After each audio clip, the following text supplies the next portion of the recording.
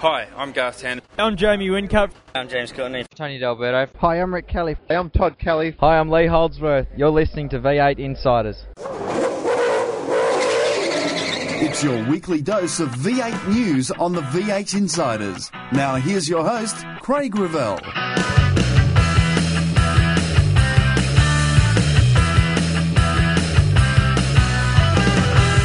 Whincup sweeps Abu Dhabi. 3 from 3 this weekend. Awesome achievement. And V8 Supercars hit Media Watch. That may or may not bother the bulletin's readers. That's all coming up today as the red lights go out on another edition of the V8 Insiders. You've taken the V8 to the races. You watch the action on TV.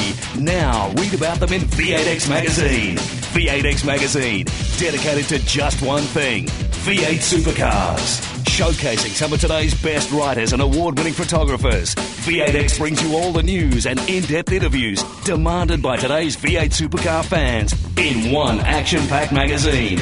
V8X, the #1 magazine in V8 Supercar coverage. Out now. This news update is brought to you by V8X Magazine.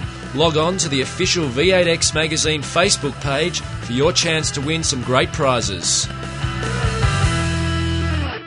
Here is the news brought to you by Nobrac Carbon Fibre Products.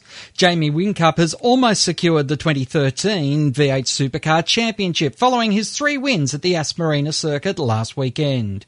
But Whincup is not talking championship just yet. Big shout out to everyone at Vodafone Australia who have had a pretty tough last week. We'd like to dedicate this one to you. And fly home tonight. Looking forward to having a bit of a rest, recovering for Winton in 2 weeks' time. Whincup now needs to claim 4 more points than Mark Winterbottom to wrap up the title. Talking Mark Winterbottom, he has been the target of a Twitter attack from MotoGP champ Casey Stoner.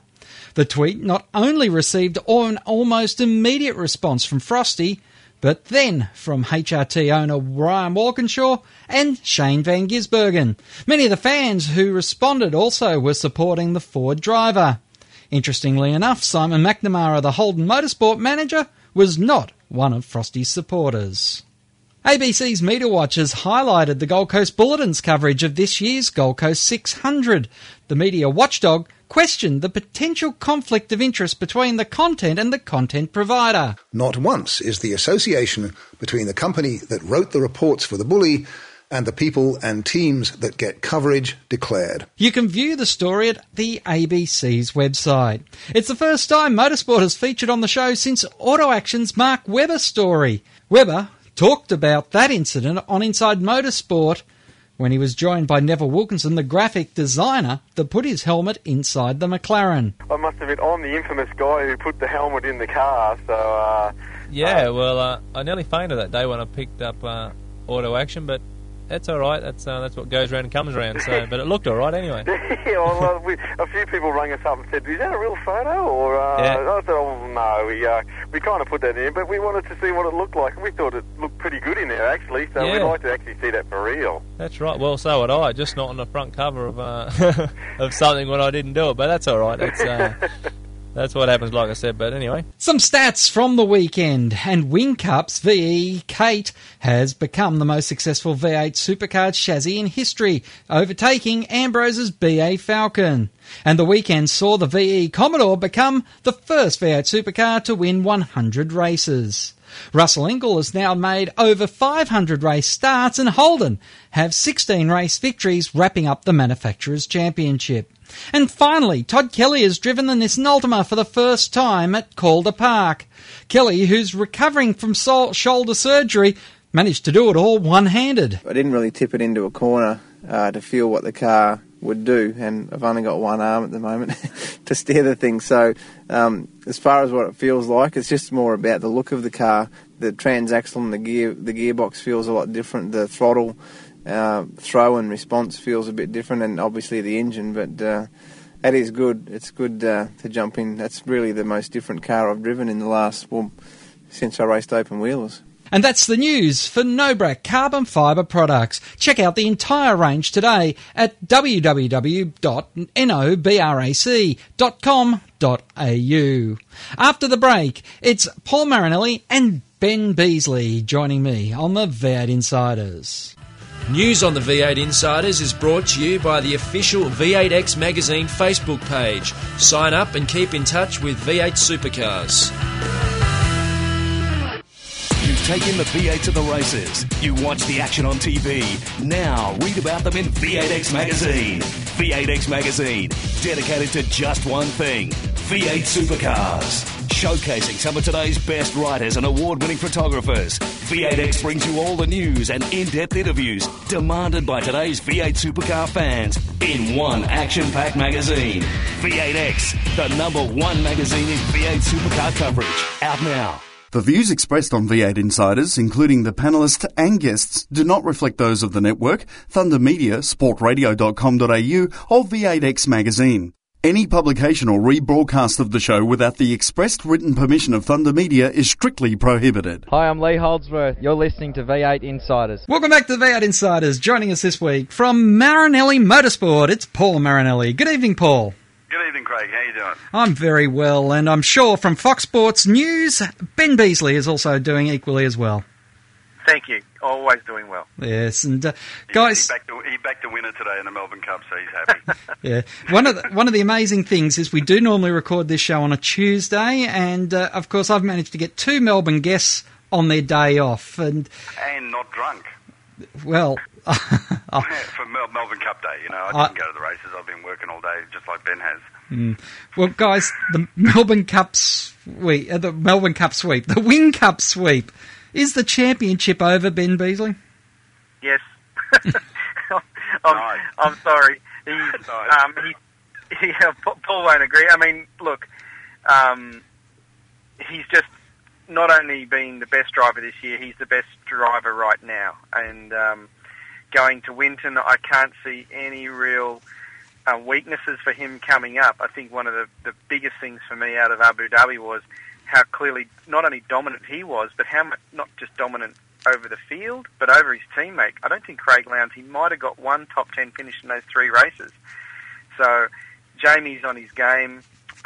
He's now also in a position where he'll want to keep winning races, but he doesn't necessarily have to. We're only 600 points away from the end of the championship. I know his lead is less than 300, but things really need to start to work in Mark Winterbottom's favour now more than any other time in the year.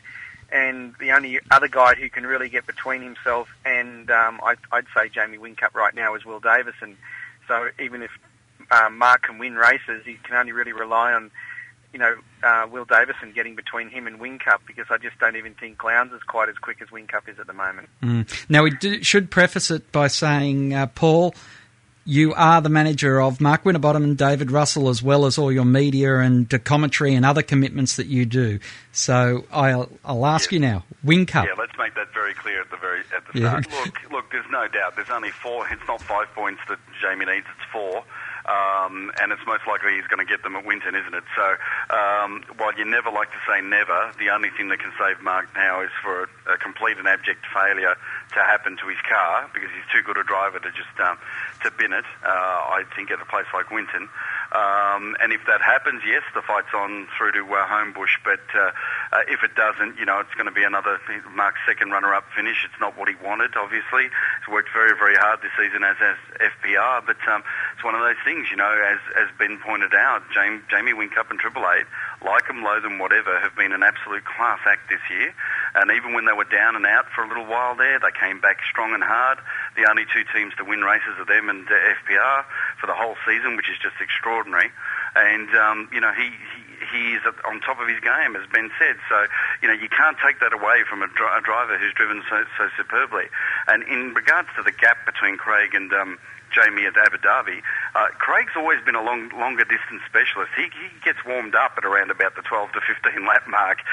He's one of these drivers who really pushes hard in the second half of every race, if you look at it carefully, at the way he moves through the field. And those races did not help him at all. Those formats not only being ridiculous, but just way too short. And people like even Mark, tyres were right up to their optimum performing temperature at around lap 11 anyway, particularly after a safety safety car. So it's just one of those things, and I think that it was a sad round for Craig, but he's better over a long distance, there's no doubt, and Jamie just superb form, what can you say? And Will Davison's on top of his game too, which has been good because that's pushed Mark hard all year as well. But whether the championship's over, I'd like to wait to see what happens at Winton, but it's more than likely that it is pretty much decided, sad to say.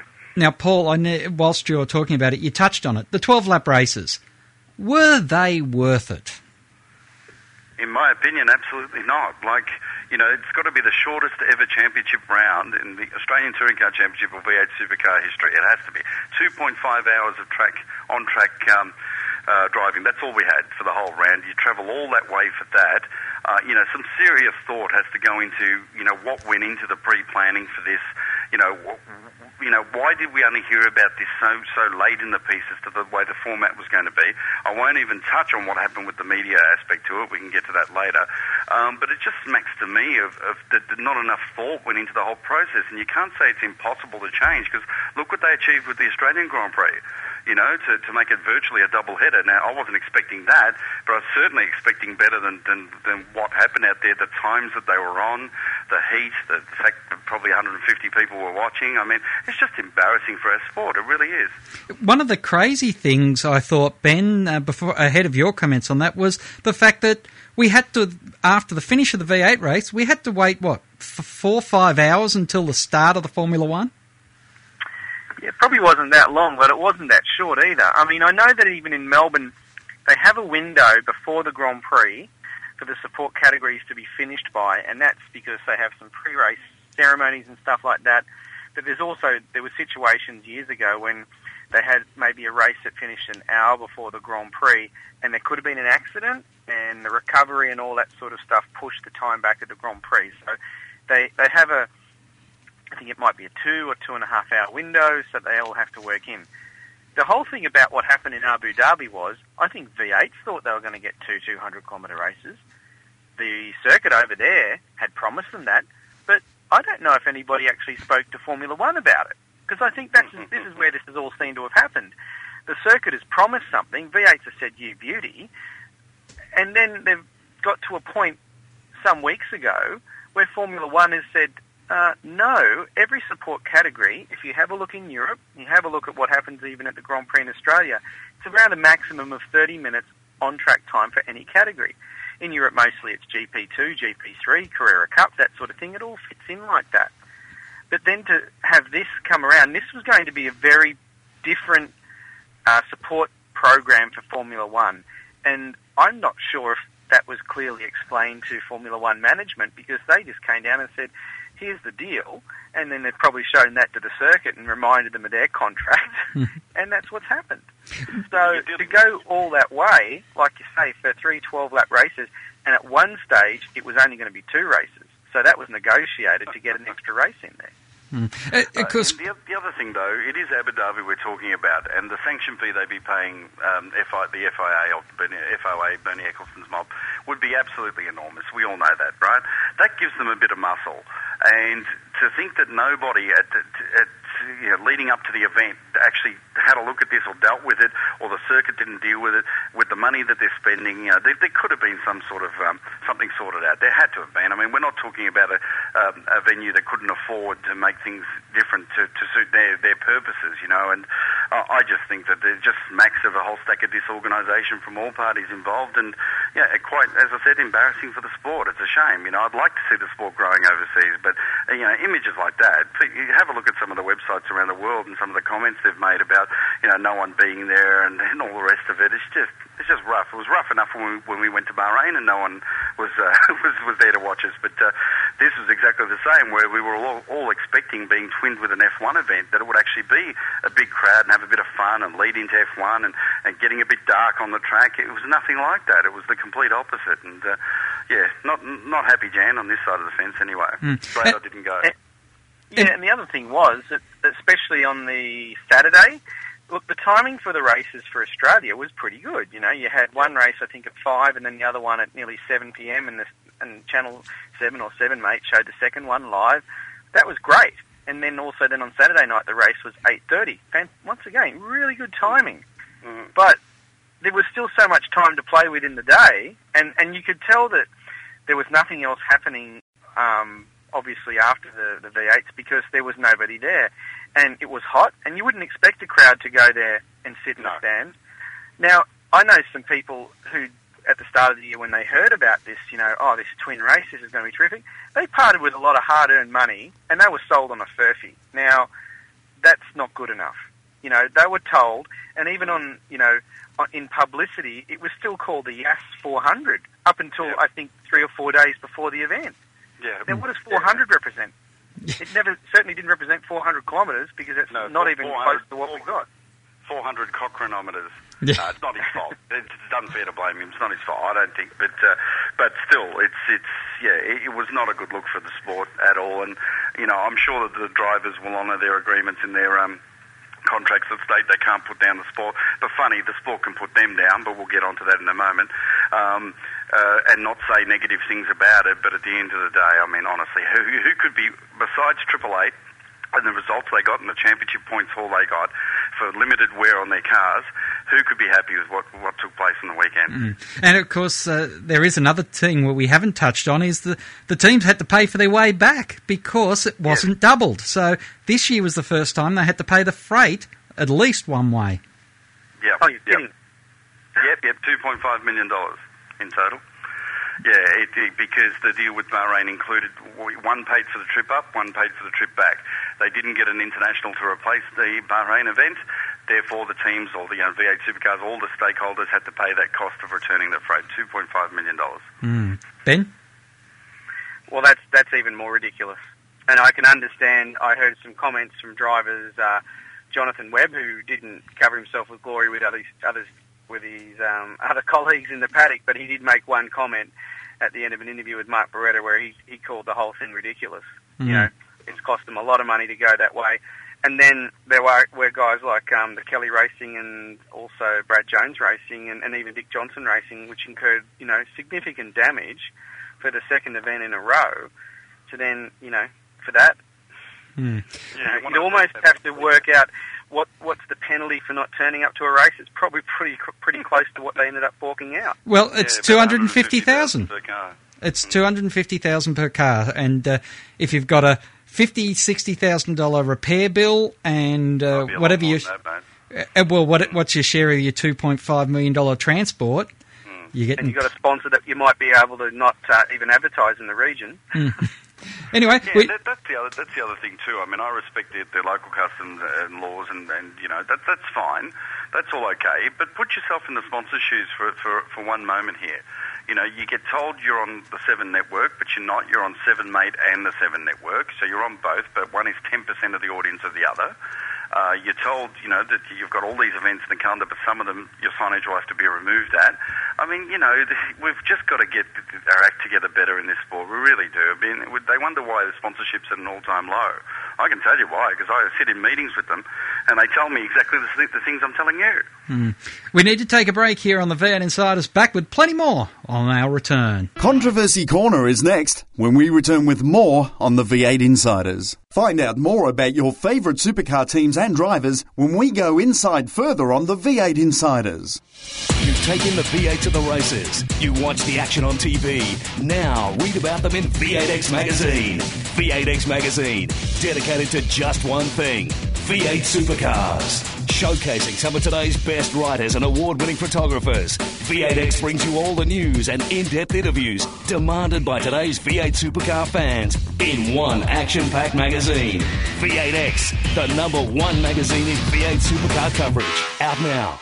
Hi, I'm Shane Van Gisbergen. You're listening to V8 Insiders. Welcome back to the V8 Insiders. Ben Beasley and Paul Marinelli joining me, Craig Revell. And guys, we've been talking about Abu Dhabi, and I guess before we start talking about some of the other things that happened in the race, I've got to ask you, is Abu Dhabi or any other non-Australasian race worth it? Ben?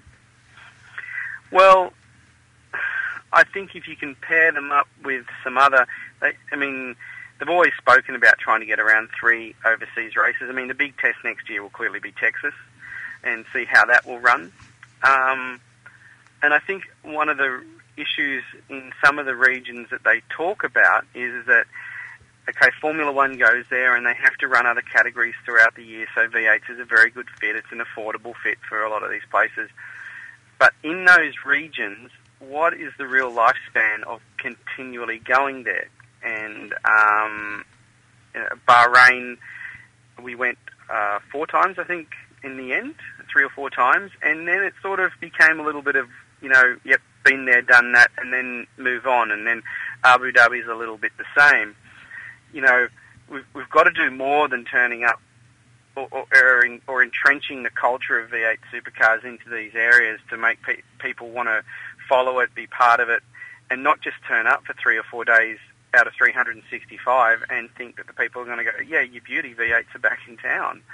It takes a lot more than just rolling up with the show. You've got to make people far more enthusiastic about it, and that's why a domestic series will always work a lot stronger, because we race every fortnight in the same time zones, got the same cultures, obviously, and it visits the corners of the country, so it hits all the markets.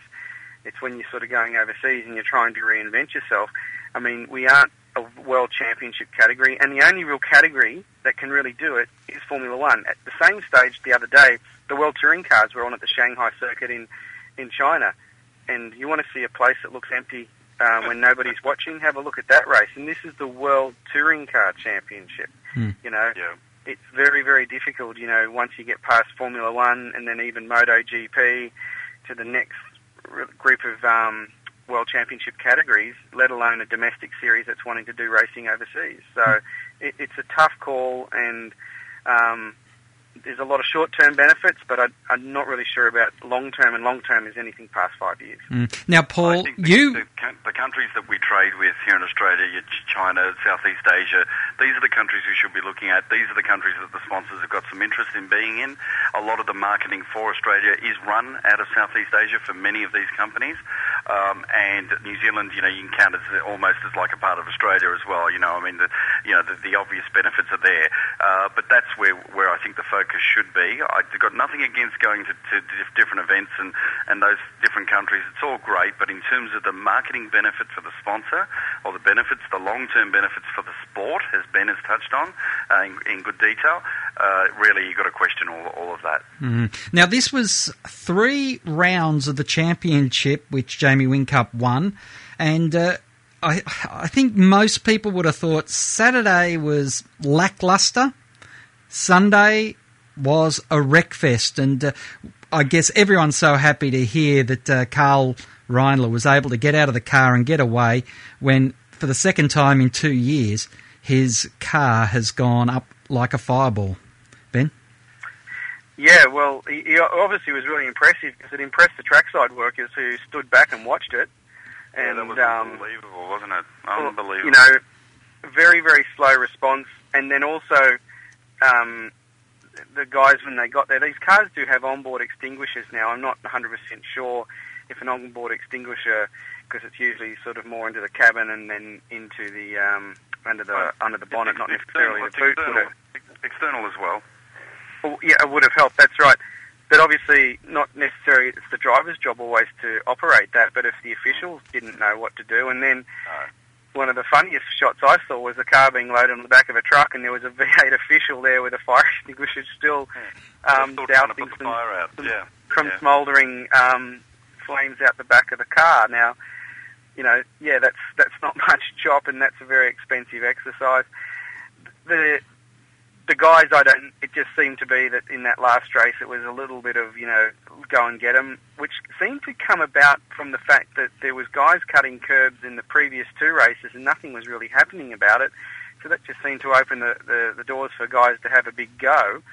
And Jonathan Webb obviously got into the back of Jason Bright, turned him around and that sort of stuff, which drew a lot of comment.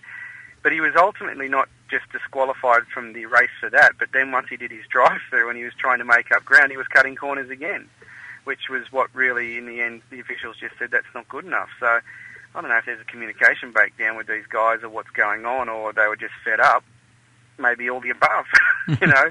It just didn't deliver. And, they were hoping they were going to have this like we had in the qualifying race at Sandown, but different circuits, different set of circumstances, and then one of the other things on the Sunday race was you had a safety car. They nearly ran out of time to complete that race. It only just got in by a handful of seconds to do 12 laps. Man. Yeah. And I think desperation set in that last race. The drivers realised just how short these races really are and thought, gee, if I don't make up ground from the very start, I'm not going to get anywhere. And it just led to chaos and bedlam, as it usually does. If you remember the old 20-minute sprint races we used to have in the old days of the Touring Car Championship, it was very much like that. Once you got to the third race, it was just madness. And I think a bit of that sets in because everybody wants to get points. It's towards the end of the season. Drivers are trying to secure their seats and so forth, or get better ones.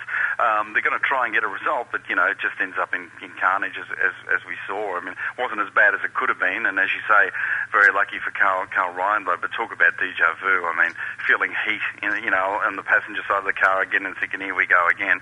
But I am convinced, Ben, that those guys who came out with the extinguishers eventually didn't even have a clue where the extinguisher button was on the car. They didn't even go anywhere near it. It was at the front of the car. It wasn't where the car was burning. And it's lucky nobody was hurt, that's all. Guys, it was interesting that Bridie fired the first salvo with a comment about daddy, money and officials. It was probably somewhere near that order, but should he be penalised for having an opinion is my question, because the media would be the first ones to jump up and down if this stuff starts to get quashed again. Well, I think Bridie's comments were based on the fact that his teammate Fabian Coulthard had said on the Saturday, who was battling with Webb, he said the guy was cutting corners all race. And then the officials just sort of said, nah, that was all part of racing and that sort of thing. So I think there was some frustration built up there. And then it just happened to be the same guy who then hit Bridie. So it's a very easy, he was obviously upset about that, but then the crack at being a young rich kid was always going to come into it, and it's a fairly easy way to say things. It's funny, a lot of these comments have been firing out on Twitter. So now that they're actually starting to say them with their voices in front of cameras now is quite funny. And good for the sport, Paul. Well, it's an interesting point because, it's touchy. All the drivers in their contracts have to sign an addendum that from V8 Supercars Australia, and that's all about, conduct and this and that. And one of them clearly says that you can't say anything that brings the sport into disrepute, blah, blah, blah, blah, blah. And yes, you're right, they have turned a blind eye to it many times because the sport's lacked heroes and villains, it's lacked controversy, that's the sort of things the media jumps on. But interesting to note that hardly any media jumped on that comment that Bridie made. It was very, very direct. They've all been jumping on all manner of other things that have been going through social media, but certainly not on that. And a couple of other drivers that did the same thing. I don't blame them. I think it's good that they come out and say what they feel, but I think once you start accusing officials of taking bribes, which is basically what was said, even if it was tongue-in-cheek, that's a bit out of line, But, what do? You want them to talk, and then, we muffled them, or the sport muffled them too much years ago, and we're still trying to get over that now, trying to get their personalities out there. The thing that I can't tolerate with social media or with texting and so forth is to go out there and to say things that you haven't got the balls to say to the driver directly or the person directly, but it's all right to say it to hundreds of thousands of people online.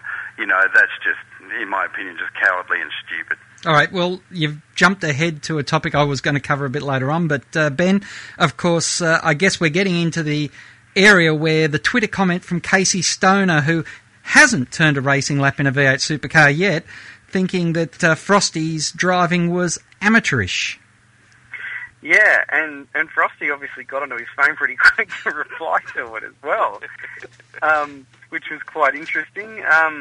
And then, of course, it goes through a whole different tact of terms of getting under the skin of other teams, because then it starts not just to be about, that's Casey's comment, but Casey's been hanging out with the Triple Eight guys for the last 18 months, so it starts to then turn into a comment about not just Casey, but then about, the Triple Eight operation and all that sort of stuff, and a lot of other things get called into question. And but when you're a two-time MotoGP world champion, you carry a little bit of, I wouldn't, it's not credibility, but obviously some presence and stuff like that. And if you've got a lot of people following you, it's very easy for people to go, wow, have a look at what this guy's saying. I think one of the interesting things was some of the personal opinions that have been coming in on it. Simon McNamara from Holden supported it, but then Ryan Walkinshaw, who owns Holden Racing Team, didn't support the Casey Stoner comment. So if we're going to be fair income here, we've got to continue that line of letting people say their own thing, because obviously if Casey is going to be driving for Triple Eight and he's going to be driving a Holden in the future, then it's not generally being supported all around, not just necessarily by opposition brands at this stage. So it is interesting, and maybe in MotoGP circles a comment like that would probably be ignored by another rider or team. But in good old Aussie V8s, no, the drivers are quick to come back on it. But like Paul said, hey, come and say that, maybe the more thing would be to, say it in the public domain using your voice either to camera or to each other, then it would be very interesting. Well, we all remember at Tasmania when Stephen Richards and Rick Kelly had that little push and shove in the pit lane. That was the bigger story than the racing at Symmons Plains, which Lowndes, absolutely smashed everyone at. Yeah, and the whole thing is, if you really want to make a comment and make sure people are seen, do it in the public, make sure some cameras are around and all that sort of stuff, and then you will get some coverage, if that's what you're after. Is this good for the sport, Paul? Well, I'm pretty close to the subject matter here, but look, I think the only thing that can be said is that absolutely stunned that Casey would make a comment like that, but particularly wanting to get into the sport as well. I mean, I have never seen any driver, particularly from the motorcycle ranks, come into the V8s and dominate straight up. He's going to get hosed at some stage, and this is all going to come back and bite him if he does eventually come in and drive. So he's made himself a little bit of a target. Secondly, he's an international and an Australian sporting hero. He's got a huge amount of fans all around the world and in Australia, of course. So he can use that to be able to say these things and think that nothing can happen, blah blah blah.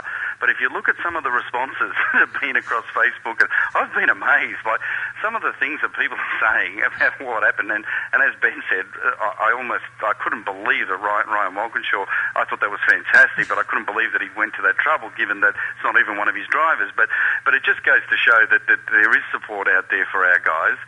If you're going to go and put shit on them, make sure that you can deliver when the time comes. And as Mark said, he looks forward to racing him, and I look forward to when he races him as well. And then we'll talk about who's the amateur or not. But I have no doubt Triple Eight put him up to it, no doubt whatsoever. They've been doing it all season. They're trying everything to get into Mark's head. Nothing's worked. He's their only rival now, and they'll keep doing it till the very end. And that's just their style. It's a very European way of doing your racing, of going for the psych aspect as well as the racing aspect. And the thing that really bugs me about the whole thing is that Jamie Whincup won 3 straight races. They clean swept the round. They did the job to perfection. Absolute class act. You don't see them saying, Jamie, well done, fantastic, what a great effort on social media all around the world and all around Australia. No, you see them call Mark Winterbottom an amateur for touching the grass, which the official said there was nothing wrong with. It is unbelievable. It is an interesting way the world's going. Hey, we need to take a break. We'll be back with the White Flag Lap right after this. You've taken the V8 to the races. You watch the action on TV. Now read about them in V8X Magazine. V8X Magazine, dedicated to just one thing: V8 supercars. Showcasing some of today's best writers and award-winning photographers, V8X brings you all the news and in-depth interviews demanded by today's V8 supercar fans in one action-packed magazine.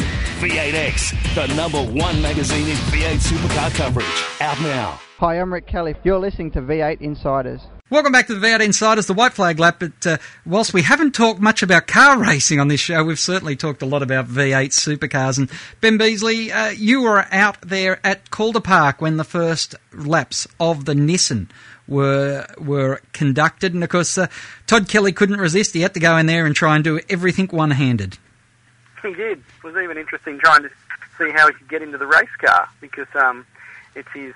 Now, I'm pretty sure it's the right shoulder. I'm just trying to remember this, because he did say that he had to drive left-handed, and then put his right hand on the wheel when he went to change up or down in the gears. So it was good. It was a very big week for that whole program to unveil the car and then straight into it.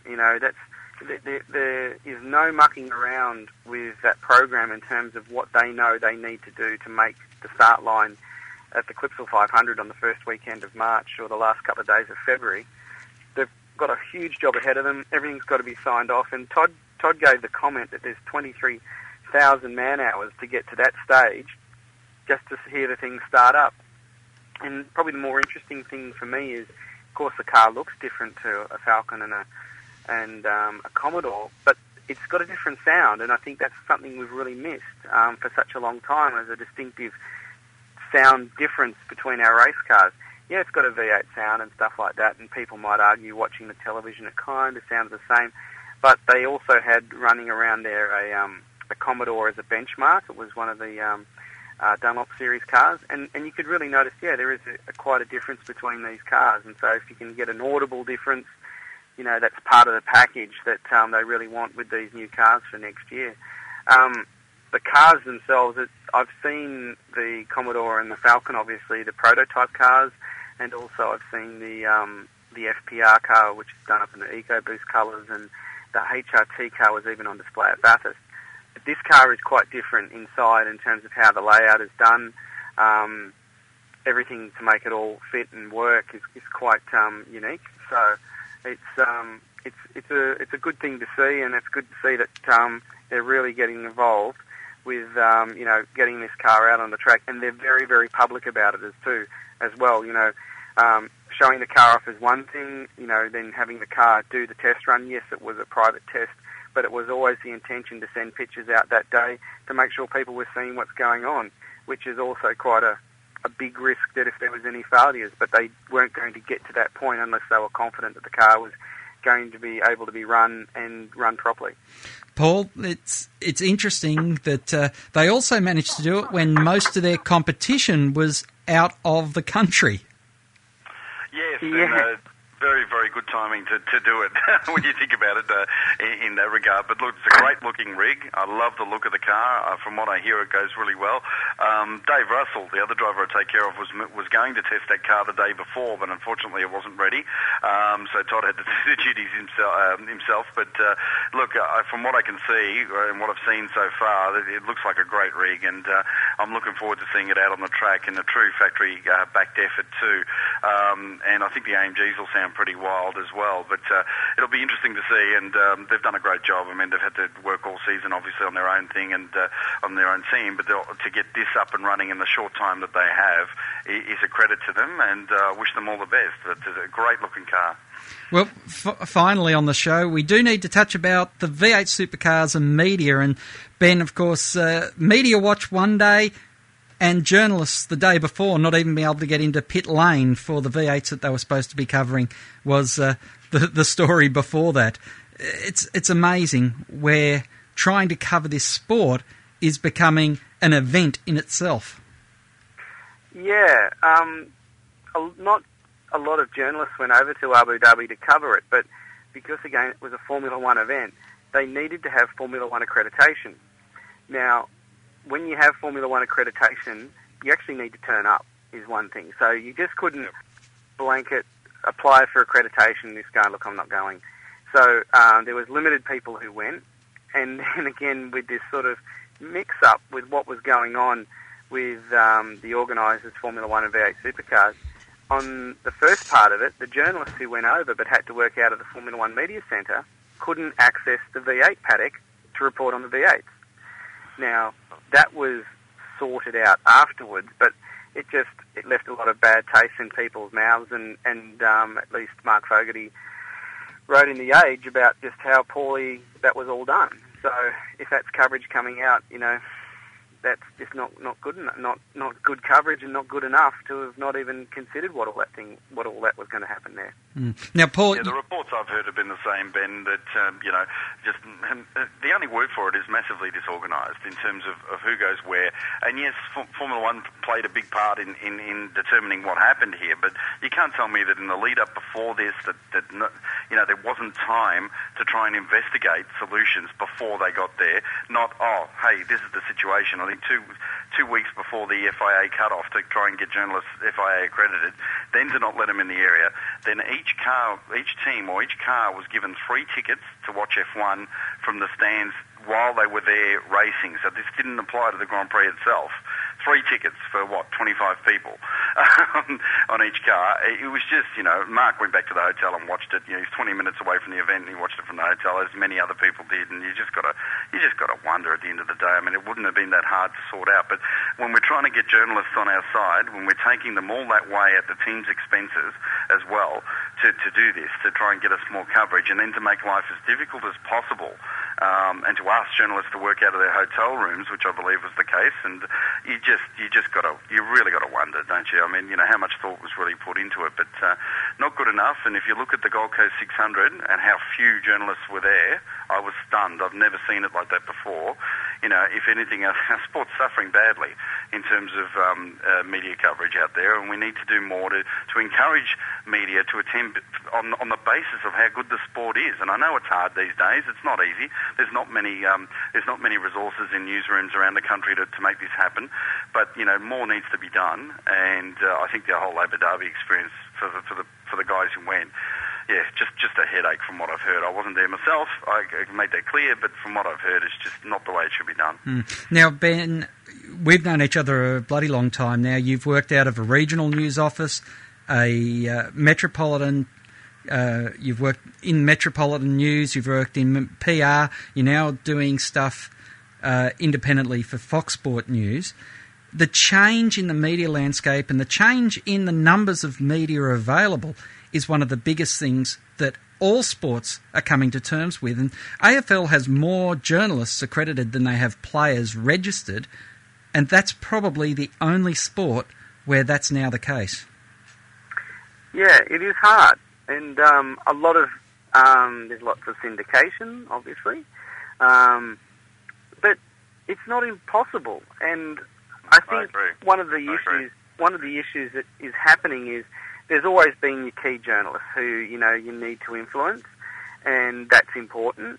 But where they are sometimes struggling as well is they are struggling to get their stories in their own group of either papers or radio or television networks. You're up against a lot of things. Right now, the focus is on the Spring Racing Carnival, and then the end of this week we've got the first cricket test with Australia and South Africa. You have these cycles, and even to the point V8 Supercars has its time as well, and that's Bathurst. You see the amount of media and coverage that comes out of that race, it's enormous. But we're not taking the best advantage, I guess, as the sport out of that week to make people understand that there's still more racing after that.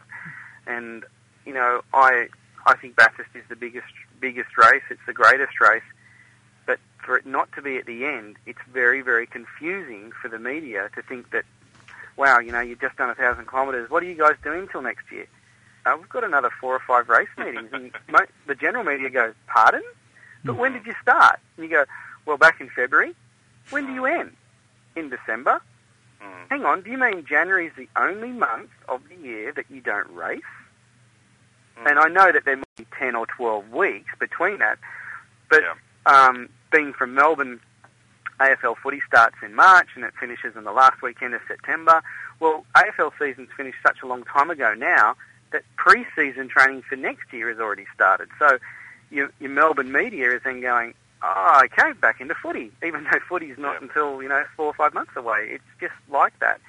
But there's less people covering it, there's sport as a whole, but they've still got to fill the same amount of pages. So, that's where, in Melbourne, for instance, football is so easy to do. You've got 7 or 8 clubs based around, the Victorian area, so that's what they go for. Now, Paul, you are considered probably the best of the journos the best of the media people who were working as team PR. How did you look at your relationships? Because the writer can only write the story. The editor is the person that designates how many column inches you get. Did you focus more on editor relationships, or were you purely going for journalist relationships? I focused on both. I also used our sponsors and their advertising muscle to help us get more coverage as well. But I'd be taking out editors as often as I could, bringing them to races at our expense, trying to do whatever I could to get to people at the top to recognise what we were doing, to then give us more column inches. And it worked very, very well, I must say. Luckily, I was with a team that had the budget to be able to do some of that sort of thing. But the other thing that worked equally as well is looking at your sponsor base and saying, how much money do you spend with News Limited? How much money do you spend with Channel 9? How much money do you spend with Channel 10? Blah, blah, blah. And going in on that angle as well. And then you've got the sales manager pushing the news guy, look, you've got to give these guys some more coverage because we're going to lose our deal if you don't. And that worked very well as well. I mean, the almighty dollar. But we never paid for coverage. We never did anything like that. We just worked really, really hard on journalists as well, on one-on-one, making sure that everybody got the same level of service, but that the people above them too, and a lot of them told you to go away, that weren't interested in coming to events, that weren't interested in corporate hospitality or anything. You know, that happens, but there were other guys that you got helicoptered into Phillip Island to take a look at a test day, and, you know, things like that get them to realise, gee, you know, look at all the, like Clipsal, for example, you know, they look at the crowd and say, my God, look at this. And most of the time, they've just got no idea of how big the sport is. And that's the fault of all of us in the sport, I suppose, or the sport itself, not penetrating the media enough, or the people in the senior roles in the media, to understand just how big and how much money is invested in the sport and how many people it employs. And the show itself, it's a damn good show most of the time, except for Abu Dhabi, of course. But it's a damn good show, you know, and you've got all these guys out there, you know, driving their guts out. You know, it's an incredible thing. I think the only other touring car category that comes close to it is DTM. But if you look at the gaps in DTM between first and even the top 10, it's ridiculous compared to ours and how close it is all the way through the field. But you know, what we did was work on the people in the senior roles, but also the journalists as well, did whatever we could to furnish them with heaps of information and take advantage of the times that AFL were not playing, at times when it was down in sport. That's when we'd really bombard them, and it used to work a treat because, as Ben said, they've still got the space to fill. Now that becomes even more important because they've still got the space to fill and nobody to write it all up and do it. So, or very few people to write it up and do it because they keep sacking people all the time. So, you know, with enough work, with enough hard work, as Ben said, it's not impossible. I've seen it with small teams, I've seen it with big teams. You know, you can get the exposure, you've just got to work damn hard to get it. Now, Ben, I'll preface this by saying last year, and I think the year before, you worked and had a contract through BAM Media to provide television newsreel, video news service, and this year you're not. So, but I'll preface my comment to you, letting people know that backstory. The difference between this year and the last 2 years has really been stark because it's now really only 7 and Speed and Fox Sport that is covering V8s again, although last year when you were putting out video news packages, they got a lot more spread across 9, 10 and SBS. Yeah, I mean, look, we still do some work for some teams and some sponsors around events, but we don't have the access to the track. So to do the same sort of thing, you know, it's not going to, you know, a lot of pre-event, I guess, news stuff we can send out. But once the event's on, from a television perspective, it's really relying on the networks, you know, watching and following the races and picking up everything that they need. Look, it hasn't been as widely covered as it had in the last couple of years. I think some of the stuff, not just on the weekend, but some of the colour stories in between events, that sort of thing as well, just to keep the message going. And that's the important thing, keeping the message going. And look, sometimes you're not necessarily getting the stories at the time, but then it all helps later down the track. And I can tell you, like at Bathurst this year, I had all the networks calling me saying, oh, yeah, you sent out a couple of stories before the event. That was on behalf of some teams. So when the event starts, where do we get our vision from? And where do we get this? Where do we get that? Where are we going to get these extra interviews? Well, I said, you need to talk to V8 Supercars Television. That's all going back through there, which is really relying on the coverage. And they sort of said, oh, okay, so it's not going to be delivered to us? And that's the key word, delivered to them. I said, no, you've got to go and get it. And so, yes, that's as easy from a television perspective as pressing record on the station at the time. But are you relying on a journalist who can sit down for the whole afternoon and watch all the on-track stuff with the qualifying and everything? Or is that journalist having to actually do 3 jobs at once? You don't know. And then it's pretty obvious that then when you see some coverage that night and they say Jamie Whincup on pole, it's the standard car crossing the line, checkered flag waving. It didn't matter that before that, in the previous practice session, 2 cars ended up upside down. They probably didn't even know that happened. So how would they know that happened? That's a pretty broad example, but there's a lot of detail in there that does get missed. And that's a loss for the sport, but something that's a gain for some teams that are willing to invest in having some stuff done pre-event to make sure that they are in essence getting the extra bit of publicity that otherwise is going to be lost.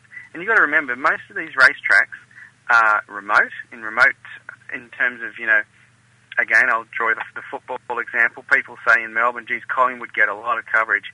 Collingwood train at Gosh's Paddock, which is next to the MCG, which is in the CBD of Melbourne.